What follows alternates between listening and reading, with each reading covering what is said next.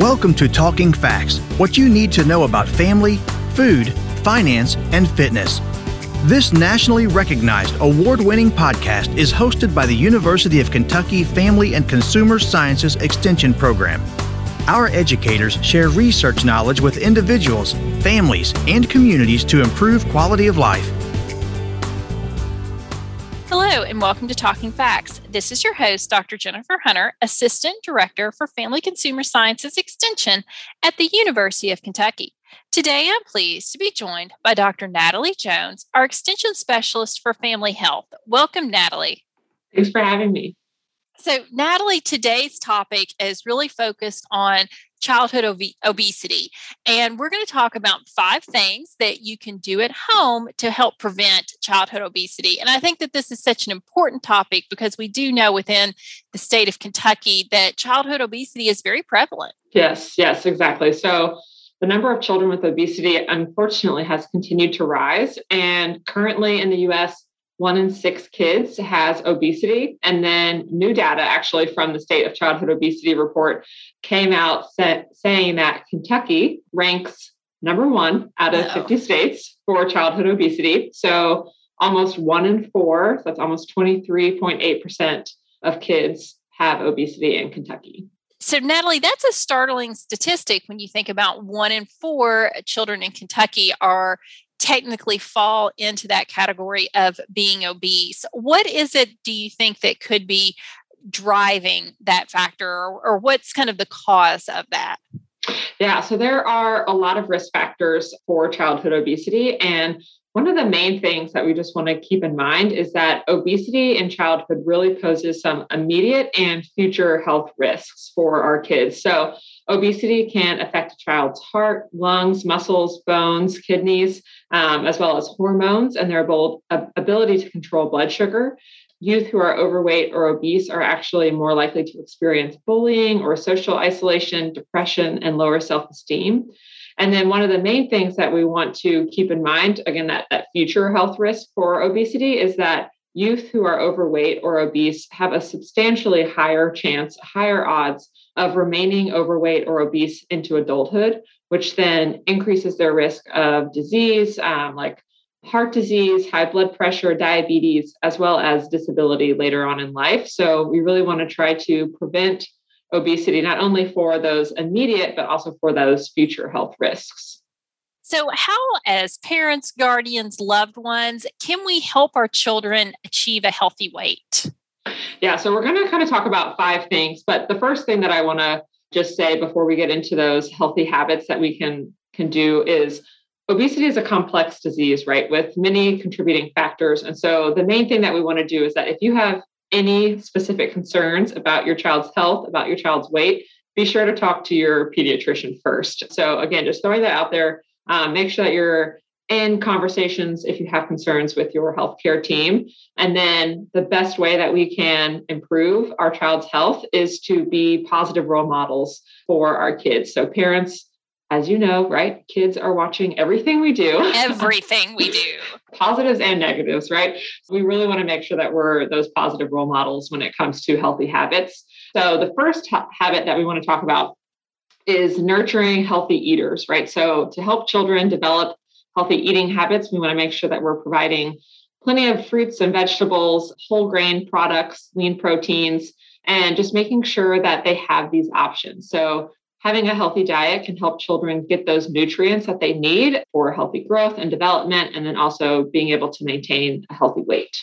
Yeah. And Natalie, I think that's key. One thing that we've learned in our house is just access to those fruits and vegetables. And, my kids are just like any other kid that they might see the carrot sticks, or they might see the broccoli, or they might see the grapes in the refrigerator when they're looking for a snack. But if they're not easily accessible to them, they're going to pick something else that may not be as healthy of a choice. But I have found that if I, wash the grapes and put them in a bowl and set them in the refrigerator, they disappear. And, if I take the broccoli out and I chop the stems off and I wash it and I put it back in the refrigerator with a bowl, it disappears. They do pick it up and they do eat it, but they won't go the extra step that it takes. And, maybe I should force them to do that, but I'm just happy that they're eating it. But I have found that I have to make it really accessible to them. We have our fruit bowl that's got apples and oranges in it all the time that they have to walk past. Now, that's not to say that we don't have a pantry with chips and junk food in it, because we do, but they have to open it. Right. They've got to open it. They got to open that. Yeah. Yeah. They've got to walk past the other stuff first. But again, especially things that have some level, even if it's mild preparation to them, to get them ready to eat, they will always choose, the bag of chips or whatever, whatever it is that they can just easily, that they don't have to get their hands wet washing it, or they don't have to cut the stems off, or they don't have to clean it, or they don't have to peel it. So accessibility I found that just to be key in our household. And I think that hits on some major points, right? Is we want to think about kids will go for that easy grab, right? So we want to make sure that things are easy for them, in their reach. When we also think about kids, depending on where they are in the age range, right? 6 to 17-year-olds, some of them might have braces or different orthodonture. So we want to make sure that we're cutting things up so that they can eat it. And then just reminding that we want those 5 servings of fruits and vegetables. And like you mentioned, right, the good news is with snacking, making those easily available, is that fruits and vegetables are not only full of vitamins and minerals, but they're also packed with fiber, which means that they help fill kids up. So when our kids are eating fruits and vegetables for snacks, they're less likely to overeat, where you might not have that same body response when you're eating a full bag of chips, right? They might just eat instead of just eating what they need. So right. Along with snacking, one of the other tips, our second tip, is to provide healthy beverages. So drinking is really important and staying hydrated, but we want to encourage our kids and our families, right, to drink lots of water. So we want to limit sugary drinks like soda or juice drinks and flavored milk. And we want to help our kids reduce those added sugars by offering water or plain low-fat milk or 100% juice instead. So, Natalie, do you see a trend in the school system? Because I've noticed this over the last several years of encouraging them to bring their own water bottle, that it seems as if water is being kind of pushed more during the day in all environments to help kiddos get hydrated. Yes, I definitely think that is a big push right now. I'm sure that a lot of people have seen, even in schools or in different organizations, the water bottle fill stations, right? So they don't even have to, try to awkwardly fit it. It just stick it right there and it automatically fills it up. And so those are really good ways of making drinking water easy and accessible for kids, as well as you see, I feel like people carrying different brands of water bottles and different things that look cool. So a big push in trying to keep water available and kids having it easily at hand instead of those sugary beverages that they might have gone for previously. So how do you feel about fizzy waters? I think that's fine. I think that it's fine with different types of LaCroix or different types of bubbly or different things like that can help kids stay hydrated. Also, I think that goes into with the fruits and vegetables, right? Adding fruit or different leaves or things to flavor your water can also help kids drink water as well. And what about a preference for sports drinks versus water? Yeah, so sugary drinks include soda, juice, like sweet tea, as well as sports drinks. So unfortunately, they do add those extra calories with little or no nutritional value. I will say, as an athlete myself, that sport drinks are helpful depending on when they're being utilized. And so we just want to keep that in mind, that we're giving them after a game or at a halftime, whatever it is, but we're not having that as a regular drink in the house. So along with that, right, with activities and sports drinks and stuff, the third tip that we have is to get kids moving, right? Physical activity, get them active. So children and adolescents 6 to 17, it's recommended that they get at least 60 minutes or an hour a day of physical activity. This includes aerobic activity. So we can think of that as anything that gets their heartbeats faster. We also want to focus on bone strengthening activities. And so this can include that aerobic activity like running and jumping.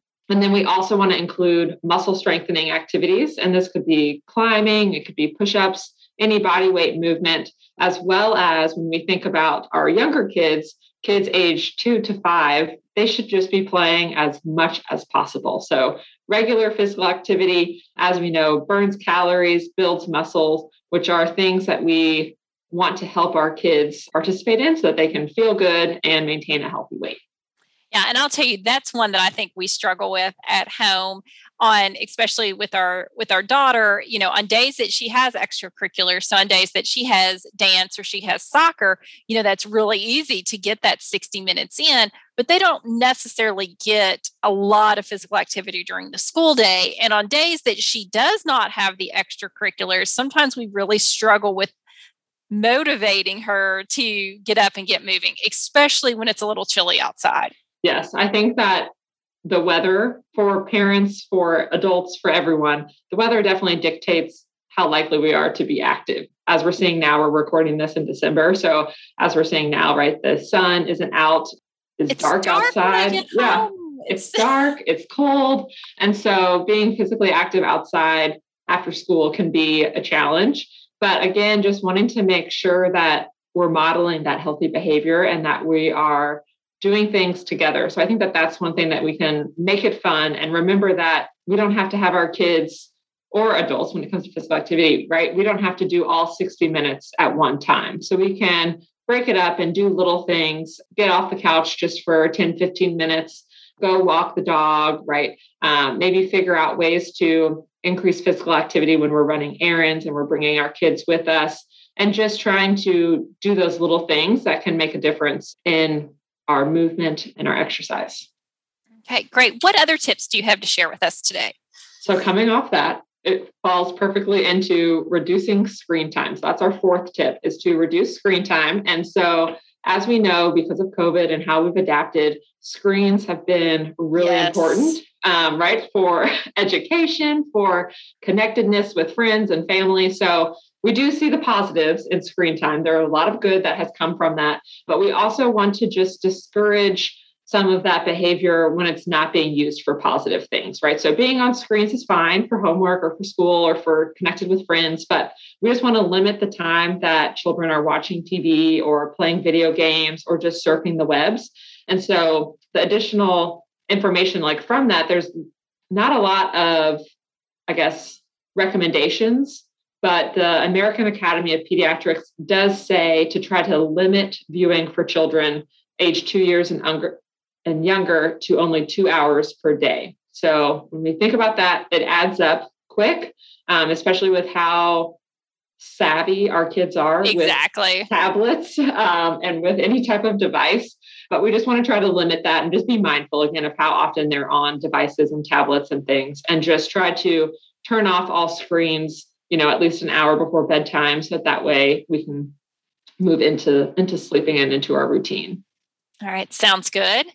And that leads us right into our fifth tip, which is sleeping. So we can reduce childhood obesity by sleeping. So it sounds crazy, but it is true. How much a kid's sleep, again, varies by age, but for school age children, pediatricians recommend anywhere from 9 to 12 hours of sleep each night. And sticking to a regular bedtime routine can really help encourage those good sleep habits. So similar to what we just talked about, turning off screens at least an hour before bedtime, making sure that we are taking care of our teeth, right? Our oral health by brushing our teeth, and then closing it out with reading a book, listening to quiet music or journaling or anything that is that quiet time that can help kids transition from daytime to nighttime. Yeah. Natalie, I'm just constantly amazed that I don't think kids sleep, especially as they get older in that tween teen, that they stay up. We have pretty strict rules, at least according to my kids. We have strict rules on bedtime at home because they just need to sleep. Your body just needs to rest. But I think as we have seen the screens become more prevalent, especially for social purposes, gaming, whatever it may be, that we also have strict rules that all devices are charged outside of your bedroom, because I'm amazed at how often, in the morning I'll see that they had a call or they had a text at 1, 2, 3 o'clock in the morning, and just, I don't want their sleep disturbed with their screen going off in the middle of the night. Yeah. Kids need to sleep. We all need to sleep. Sleep is so good for us. It's a great way for us to recover and to just mend from the day and be ready for the next day. And kids especially need that as they're trying to soak up so much information in school. And then when it results back for childhood obesity, in the sense that if you're tired, you're going to try to be snacking more to get that energy, when if you would have had a quality night's sleep, it could have helped and limit those urges. Natalie, thank you so much for joining us today and having a conversation just about tips that we can do at home to help our kiddos achieve a healthy weight. Thank you for having me.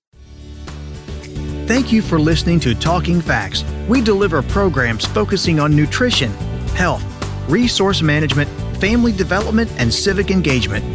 If you enjoyed today's podcast, have a question or a show topic idea, leave a like and a comment on Facebook at UKFCSEXT, or send us an email at ukfcsext@uky.edu. Visit us online at fcs.uky.edu to learn more about the University of Kentucky Family and Consumer Sciences Extension Program, or contact your local extension agent for Family and Consumer Sciences. We build strong families. We build Kentucky. It starts with us.